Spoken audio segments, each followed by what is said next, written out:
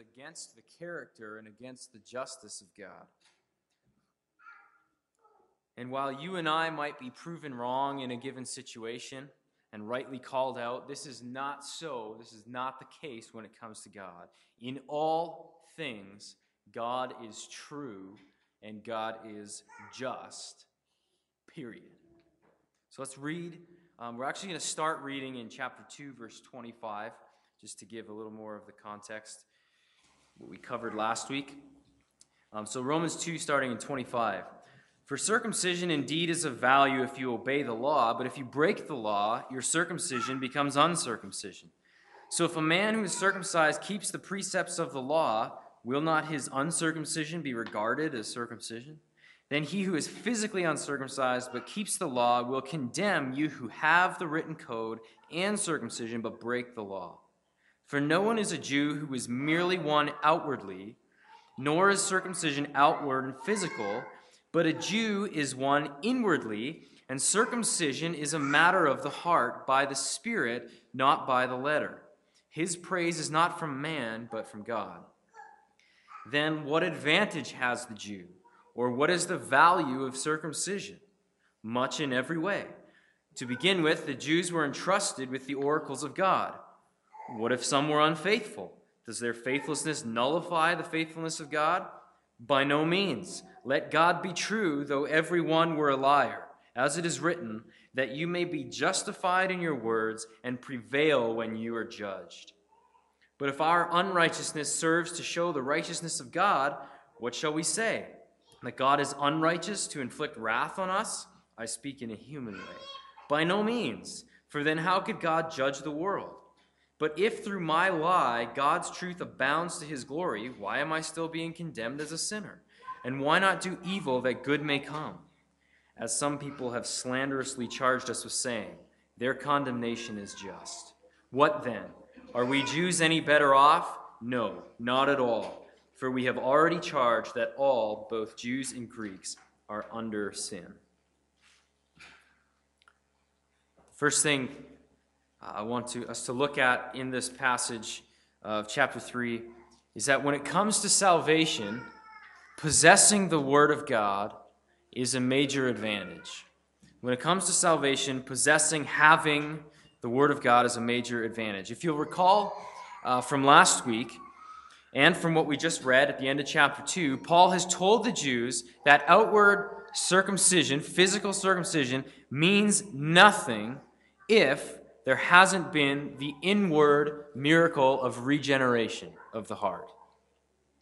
That is, salvation, being justified and being made right before God, it's not a birthright.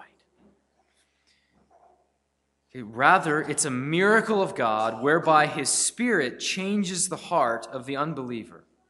And this actual and miraculous change will become evident in the attitude and the actions of the saved person. So that's what we talked about last week. And so now, the logical question that arises in chapter 3, verse 1 is, well, if that's true, then is there any advantage to being Jewish? Right? If outward circumcision is not what makes us right before God, then what's the point of it? If Jew and Gentile alike are in the same sinful condition, then is there any advantage to being Jewish at all? And so you can see the potential confusion, and it's very much a legitimate question. And his answer is, yes, there is an advantage. He says, much in every way. To begin with, the Jews were entrusted with the oracles of God. And so he gives one of the advantages here. He says there's much in every way. There's lots of advantages. To begin with, this is the first thing, the only thing he really touches on here, and it's a significant one, is that they were entrusted with the oracles of God, which is to say, they possessed and were keepers of the very words of God. In chapter 1, as we looked at a few weeks ago, Paul recounted how God just let the Gentiles go into their sin. He just handed them over to their sinfulness. And they just wandered further and further down that road of depravity to greater and greater sin. However, when it comes to Israel, God routinely spoke to them and came to them and spoke to them through his prophets. And so he called Abraham and he established a covenant with Abraham, and then he reaffirmed that covenant with Abraham's son Isaac, and then with Jacob again. And then he sent Moses, his prophet Moses, to lead Israel out of Egypt so they could go into the promised land and worship God. And he sent prophet after prophet, and these things are all accounted for us in the Old Testament scriptures.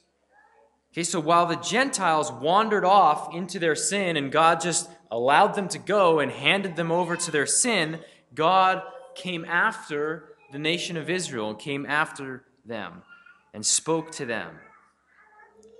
God gave them a law that enabled them to worship him rightly. They didn't have to guess what God might want to see happen, what he might require. They didn't have to guess because he told them. He spoke to them through his prophets. And as it was written down, later generations could hear of it from their parents and grandparents, and they could read about it, and they could know exactly what God required.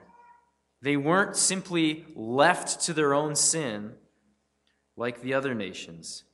And when they strayed, God regularly sent prophets to call them back, to repent, to come back to covenant faithfulness with their God. And again, contrast that with the Gentiles whom God handed over to their sin. And so it's just a fact that God didn't treat every nation the way that he treated Israel. God spoke to them. And so even though salvation is not just an inherited birthright that was just automatic for all of the physical descendants of Abraham, and even though, like the Gentiles, the Jews too were under sin and inherited Adam's sinful condition, the Jews still did have a tremendous advantage over the rest of the world because they possessed the very Word of God. So last week I mentioned how if we want to find evidence for our salvation, we should look for evidence of a changed heart. To examine the things that we desire and the things that we do. Does it bother us when we find ourselves failing again and sinning again? Does that grate on us? Does it bother us? Is there a longing there, a desire for holiness? Do we pursue that? Do we look forward to the day when we'll be totally rid of our sinfulness and with God? And one of the things I said was we ought not to look back merely at a prayer we prayed as a child, or the verses we learned, or the mere fact that we grew up in a church, or the fact that we may have cleaned up a few big, major sins in order to find our confidence and assurance. And the reason I said that is because, as Paul made clear, if none of those things are accompanied by a renewed heart, then they don't mean anything. They don't get us anywhere. So just like physical circumcision without the renewed heart meant nothing to the Jews, for the Jews. So then the logical question for us is there any advantage to any of these things? Is there any advantage to teaching our kids the Bible? Is there any advantage to learning God's Word? To teaching the truths of Scripture, to learning and memorizing Scriptures, to studying the Word of God, to sharing the Word of God with people, to inviting people in to hear the Word of God proclaimed here at church. If none of that is a guarantee of anything, is there any advantage to any of that? And the answer is absolutely there is. There's a tremendous advantage to that. We have with us, we have the very words of God. And where the Word of God is, where it is read, where it is studied, where it is communicated, where it is memorized, there is a tremendous hope that God will prove mighty to save. Right? Romans 10:17, later in the book, faith comes from hearing, and hearing through the Word of Christ. The word of Christ is God's ordained means, that is the way that he has chosen to save people, is through the word of Christ. And so we have tremendous hope when the gospel and the word of God are present, because that's how God chooses to save people. And this is why we, as a church, must, to the best of our ability, allow this word to speak. This is why the word must be priority in all that we do. Whether it's me here speaking or whoever, my words mean nothing if they are not accurately explaining and applying the Word of God. And so even though, just simply learning some verses is not a guarantee of anything, there's a tremendous advantage here. We have great hope as long as the Word of God is with us. I grew up going to church. I grew up learning the Bible, and while I was confused about what it meant through much of my childhood and my adolescence, I had a tremendous advantage over the person who grew up knowing nothing of the Bible, over folks who are we just saw videos of people who really have no access, as far as I know, if I understood that right, to the Word of God. They're in a village and they don't have access. Though we have the same sinful condition, there's an obvious advantage being around and learning the Word of God. However, look down to verse 9. Though there's an advantage, what then? Are we Jews any better off? No, not at all. For we have already charged that all, both Jews and Greeks, are under sin. Listen, just because we grow up in the church, it doesn't mean we don't have the same sinful nature as those who don't grow up in the church. And it is in that regard that we're no better off. Right? The Jews, they had the oracles of God, but they also shared the Gentiles' condition of sinfulness. And in that sense, they weren't any better off. That is why just an outward circumcision wasn't the answer. They needed an inward change of heart. And so we have a tremendous advantage and a great hope when we have the Word of God, but we have to recognize that our children, for example, they still come out of the womb as sinners. And they don't just need some memory verses or some alternatives to the partying life out there. What they ultimately need is a new heart. And so, yes, absolutely, we teach them the Scriptures, we teach them the Bible, we get them to memorize it, because it's our hope that through this, God would be pleased to save our kids. But they need new hearts. And it's the same is true for everybody. Everyone who walks through the door there, the people you work with, the person you sit beside on a plane, or whoever it may be. When it comes to salvation, possessing the Word of God is certainly an advantage. The second thing, it's an advantage, but regardless of how people respond to God's Word, God remains faithful and true. Regardless of how people might respond to that Word of God, God remains absolutely faithful and 100% true. So Paul anticipates another question or an objection in verse 3. Let's read that. He says, "What if some were unfaithful?" Talking about the Jews. "Does their faithlessness nullify the faithfulness of God?" So the question is, if salvation is a miraculous working of God, and if God's word is a big advantage and it's powerful, how do we explain the constant unfaithfulness of the Jews throughout their history? Right? If God promised to save them, and to be their God, why do so many of them reject God? Why do they now, in Paul's day, reject even Christ, their own Messiah? Does this therefore mean that God was unfaithful? Did God say he would do one thing and then not pull through with it? That's what's behind this question. And of course, Paul gives his answer, by no means is God faithless. Let God be true, though everyone were a liar.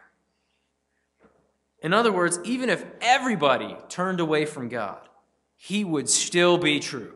He would still be right. All that would prove if everybody turned against him is that they are all liars and God is right. And it's because of this reality that he is faithful and true no matter what, that means that when he judges, he is just.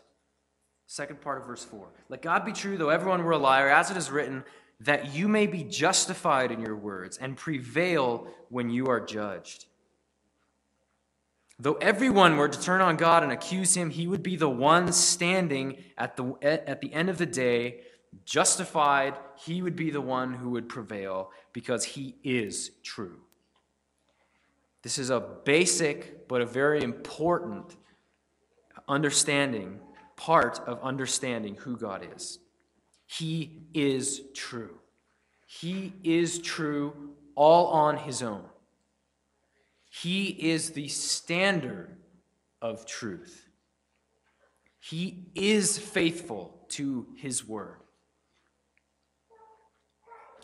So even when we look around us and wonder why things seem so out of control all around us, know God remains true. And then from that place, try to understand what's going on around us. God will not be judged by us. We might look at things and begin to question God's faithfulness because things just kind of seem out of whack or untrue, but we've got to stop there and remember, no, God is faithful. He is true. And then work back from there to understand. So even if everybody were to accuse God of being faithless, he would be vindicated at the end of the day. And so even though the Jews were consistently unfaithful in the Old Testament, and then in Paul's day even rejected the Messiah, Jesus Christ himself, the conclusion is not that God is unfaithful in keeping his word or unable to keep his covenant promises. It's not that he lacks the power to save. What Paul is saying is that because God is true, there must be another explanation for this. And this is going to prove very important in the book of Romans, this concept, especially when we get to chapter 9. And we're going to glance at that in just a moment. But first, let me just read for you John 3:33. John the Baptist, when he's declaring how Jesus is now on the scene, so to speak, and a rising in influence, and John talks about how he must decrease and Christ must increase. He goes on as he's comparing his ministry with Christ. He says, "He who comes from above, Jesus, is above all. He who is of earth," John the Baptist, "belongs to the earth and speaks in an earthly way. He who comes from heaven is above all. He bears witness to what he has seen and heard, yet no one receives his testimony. Whoever receives his testimony sets his seal to this, that God is true." So those who receive the testimony of Christ are acknowledging God is true. John 8:26, Jesus says, "I have much to say about you and much to judge, but he who sent me is true, and I declare to the world what I have heard from him." God is true. We read in, Pastor Harley read in Job, and we sang about it as well. Who has given counsel to the Lord? Nobody. God is God. We are not. He is true. If many Jews rejected God and their Messiah, Jesus, the Son of God, God still remains true. So we look out at the state of our world and it looks like a mess, and maybe we wonder why. Is God really behind this? Is he really in control? Well, Paul has answered part of why our world looks like a mess in chapter 1, and that's because of human sinfulness that God's handed us over to. So there's part of the answer, but we also must remember that in it all, through it all, God's true. Likewise, we might look out at the state of Christianity in our world and right around us, and we might wonder, why all the issues? Why so much unfaithfulness and sin? Why have I been burned or hurt by people who take the name of Christ? Why do churches split? And when a sense of disillusionment might start to creep in, we must remember that even if every person who professes to be a Christian turned and rejected God outright, God would still remain true and his word would still stand. And so we pick ourselves up and we keep pressing forward because God is true and he is worthy of our praise. And so we repent where we must, and we continually seek to align ourselves, our actions, our thoughts, our attitudes with Scripture, looking always to Christ, of course, who is our righteousness. And so the faithlessness of another does not invalidate God. The faithlessness of another does not prove that his word is untrue. How many times have you heard it? People get burned by someone who calls themselves a Christian. They see some issues in the church and they go, I'm done. Well, that doesn't prove that God is untrue. The fault is not on God.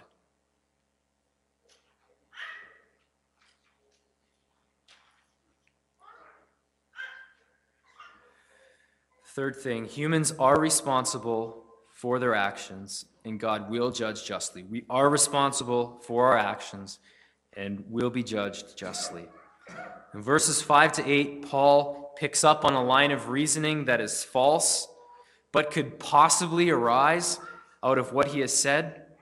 He calls this line of thinking merely a human line of reasoning, and evidently he's even been charged with this. Well, what's the issue? Let's read 5 to 8. But if our unrighteousness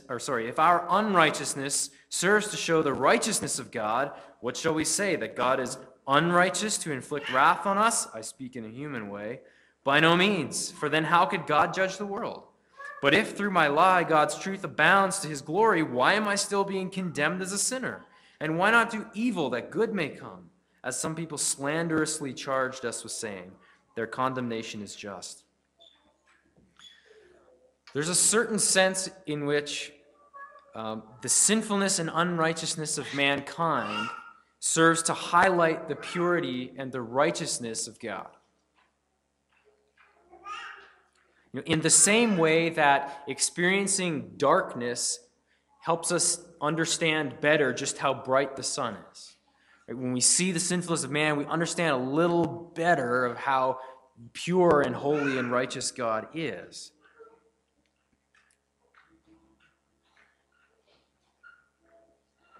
And so we know that God is so faithful and he is true, he is the standard, that if everyone turned on him, he'd remain innocent and true. And in a sense, if that actually happened, it would really just highlight his greatness. Wow, God's the only one standing at the end of the day. That's quite something. He really is holy.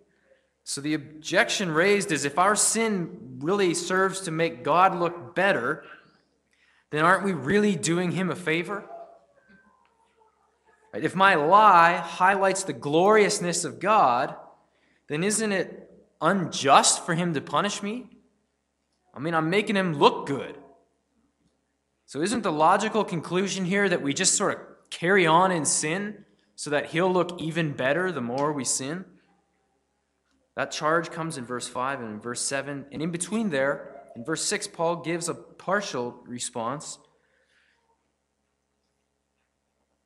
If sin served to make God look better, and that if this sinning was actually therefore a good thing, then God would have no grounds to judge the world.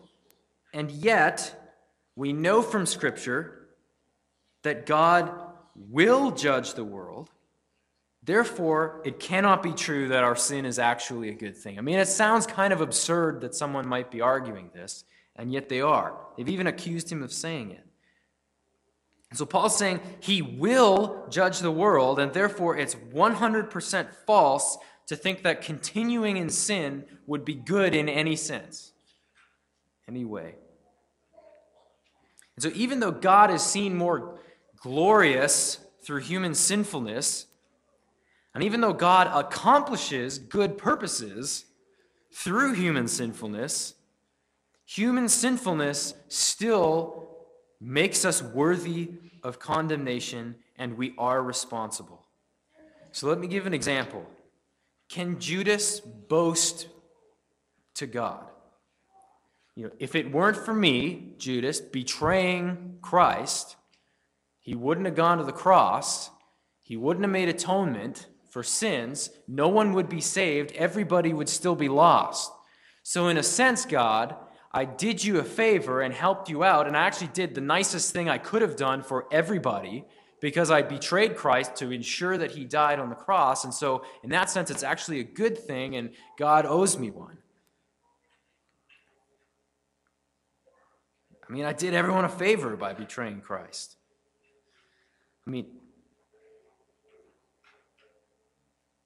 In a sense, it's true. In fact, Acts 4:27 says this. The believers are praying this way. For truly in this city there were gathered together against your holy servant Jesus, whom you anointed, both Herod and Pontius Pilate, along with the Gentiles and the peoples of Israel, to do whatever your hand and your plan had predestined to take place. So again, this line of thinking would say, well, if that's true, that their sin actually served the purposes of God and enabled him to show his gloriousness at the cross, then I suppose Pilate and Herod and Judas and all the others are off the hook. Right? Well, Paul's saying, no, not true. God is true. Although God is sovereign over all things, and although our sin, in one sense, reveals God's holiness all the more, or highlights it, and although our sin is used by him for good purposes, we are all responsible for our sins. Well, is this just of God to do this? Indeed it is. Paul says he will be just. He is just in his words. He will prevail. And so, wrestling with how God might plan and predestine the death of his son for a good purpose, and yet it involved human sinfulness along the way to accomplish it, through it all, God is just. We need to start with that premise. Anytime the matter of God's sovereignty is raised, the question regarding God's justice is not far behind. If God is sovereign over all things, can he still judge? And the answer is yes, he can. God is true. He is just. And it's on us to sort through that. In chapter 2, Paul stated that true salvation was a work of God's Spirit where he changes the heart. And as he moves into chapter 3, he starts to explain how the Israelites' unfaithfulness fits in with God's plan. But then he leaves it after verse 8, and in verse 9, he kind of goes back into his treatise on sin, on human sinfulness.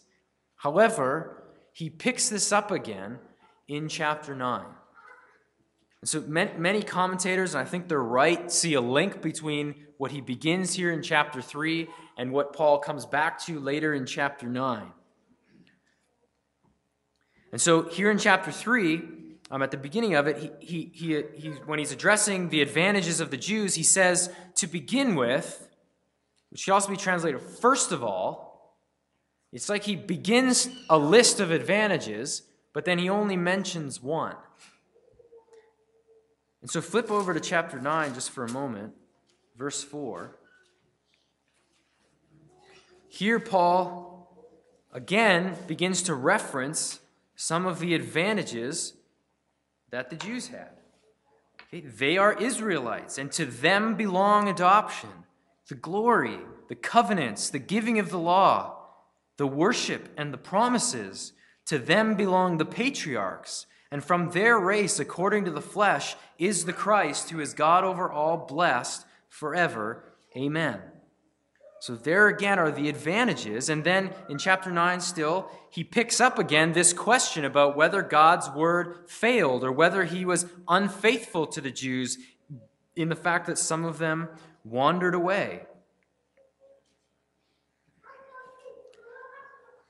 So how do we explain the fact that the Jews would wander? Verse 6 of chapter 9. But it is not as though the word of God has failed. Remember, God is true. It's not as though the word of God has failed. For not all who are descended from Israel belong to Israel, and not all are children of Abraham because they are his offspring, but through Isaac shall your offspring be named.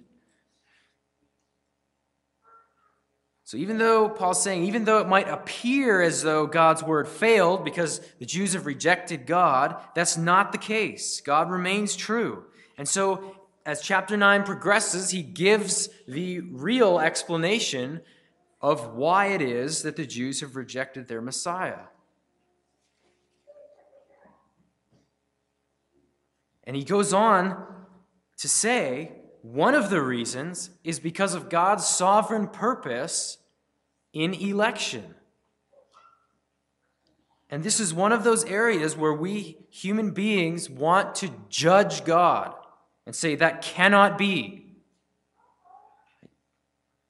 We want to insist that election cannot possibly be so because that would have to make God unjust, would it not? To choose some and not others. But remember, we start with the premise that God is just. And so if God's word is going to tell us that election is true, then it's up to us to deal with it and understand and try to wrestle with how election works alongside of God's justice and his faithfulness. So one doctrine does not undo or fight against another. Okay, what the Bible says about God's justice is not overthrown by what the Bible says about election. What the Bible plainly says about election is not inconsistent with what it says about God being true and just.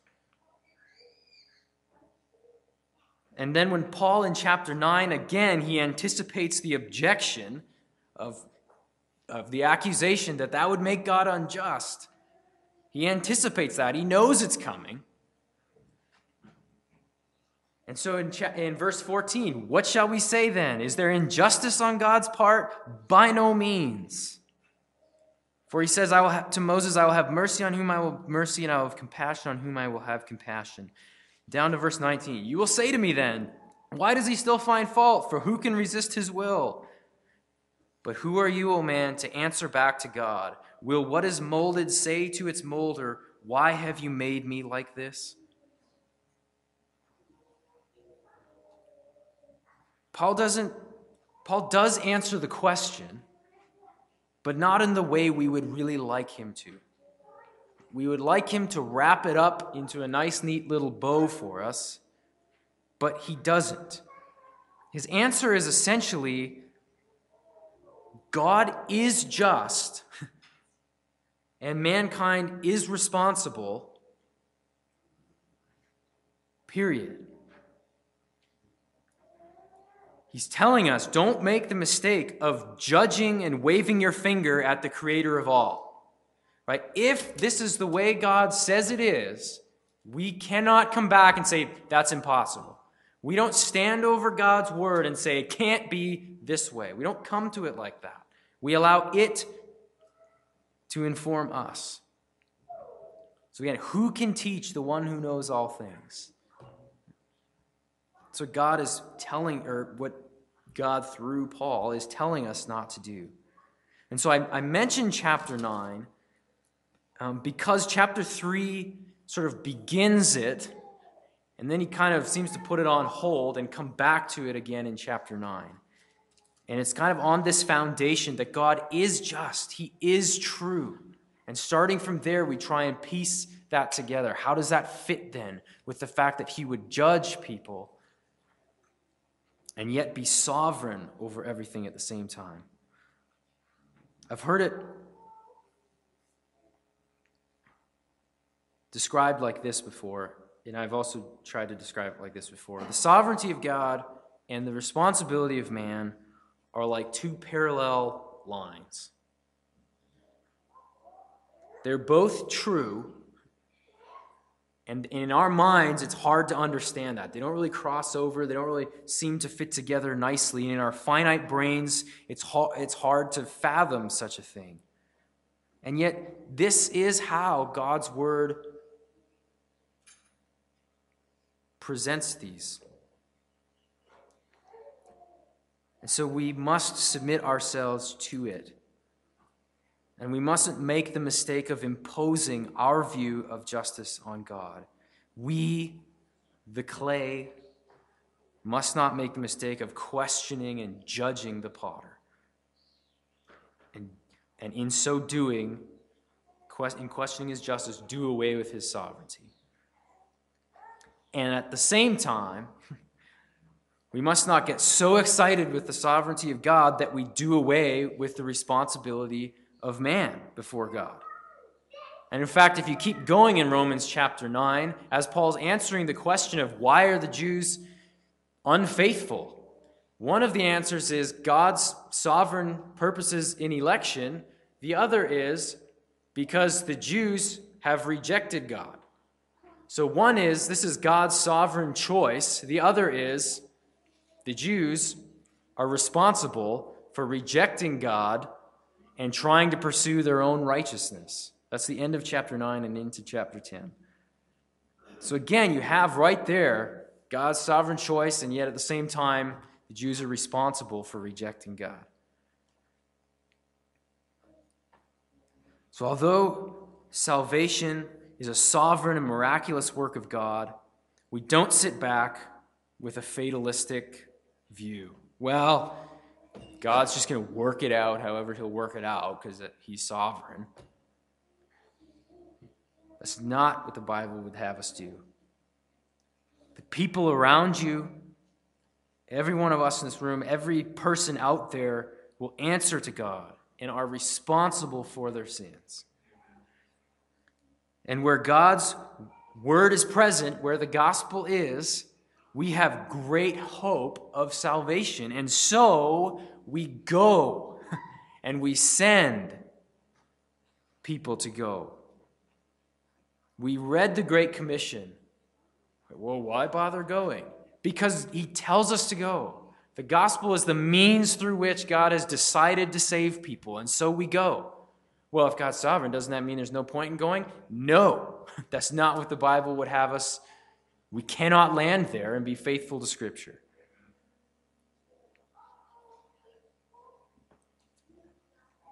And so, although our sinning in some way reveals the greatness of God, we do not celebrate sin in any way.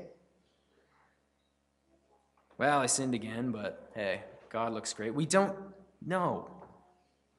We are to repent of it and to trust in the righteousness of Christ. And by the way, chapter 6 is going to pick up on this issue again. Should we keep sinning that grace may abound? I mean, if God is the one who saves and it's a gift of his grace, do we just, carry on because who cares? And again, Paul's going to say, no.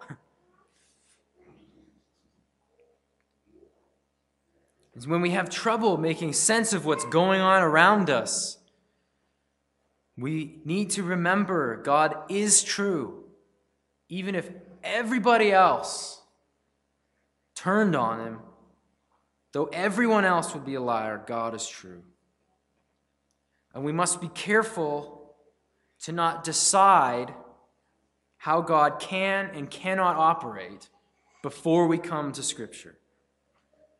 To impose our understanding on him before we come to the Word. We must submit to Scripture's description of who God is and how it is that he operates.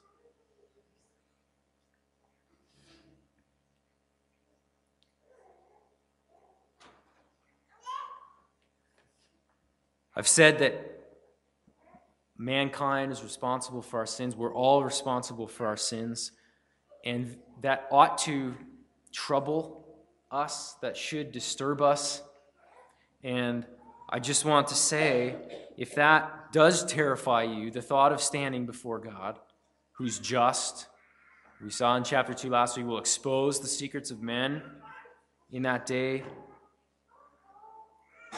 If that does terrify you, the gospel call is to repent of your sin and to turn to Christ, to trust in him, to believe in him.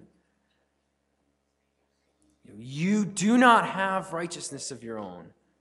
And all of this is leading up to chapter 3, 21 and on, where Paul just erupts into the righteousness of God given as a gift through faith in Christ. And believe me, it's really hard to spend as much time as we have in the first 3 chapters of Genesis or of Romans without getting to that point, because it's the best part.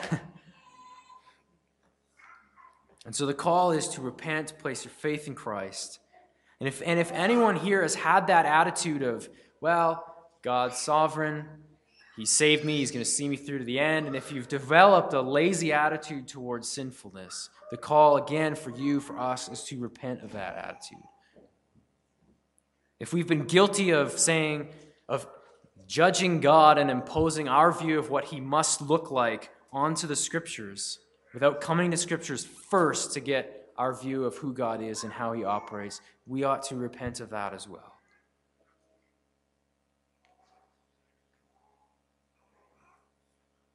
God is true. God is just.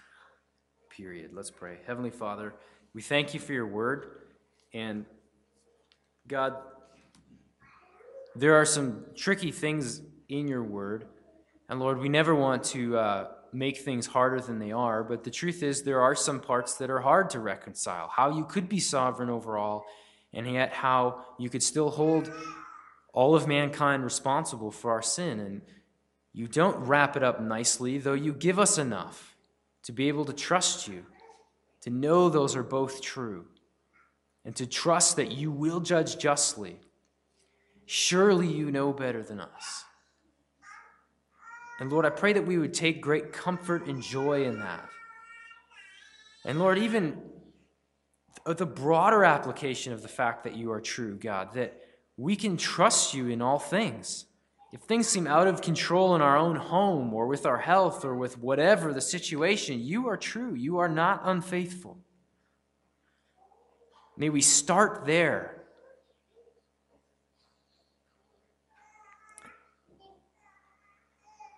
God, we praise you that you have revealed yourself in your word. The fact that we are here, that we are hearing your word, that we hold copies of your word is a tremendous advantage to us. May we not squander it, Lord. May we open the word and study it. May we proclaim it liberally to people around us. May we be diligent in teaching our children, Lord, not just so we'd fill their brains with some things, but with the hope that you would save them as your word is communicated. Give us the strength to do that. God, we just give you praise and thanks. You are worthy of all. We declare that you are true, though everyone were a liar. You are just when you speak. And Lord, no one is able to stand over you and judge you. You are God. We are not. Help us, Lord, to submit to you, to submit to your word. We love you because you first loved us. And we pray all of this in the name of Jesus. Amen.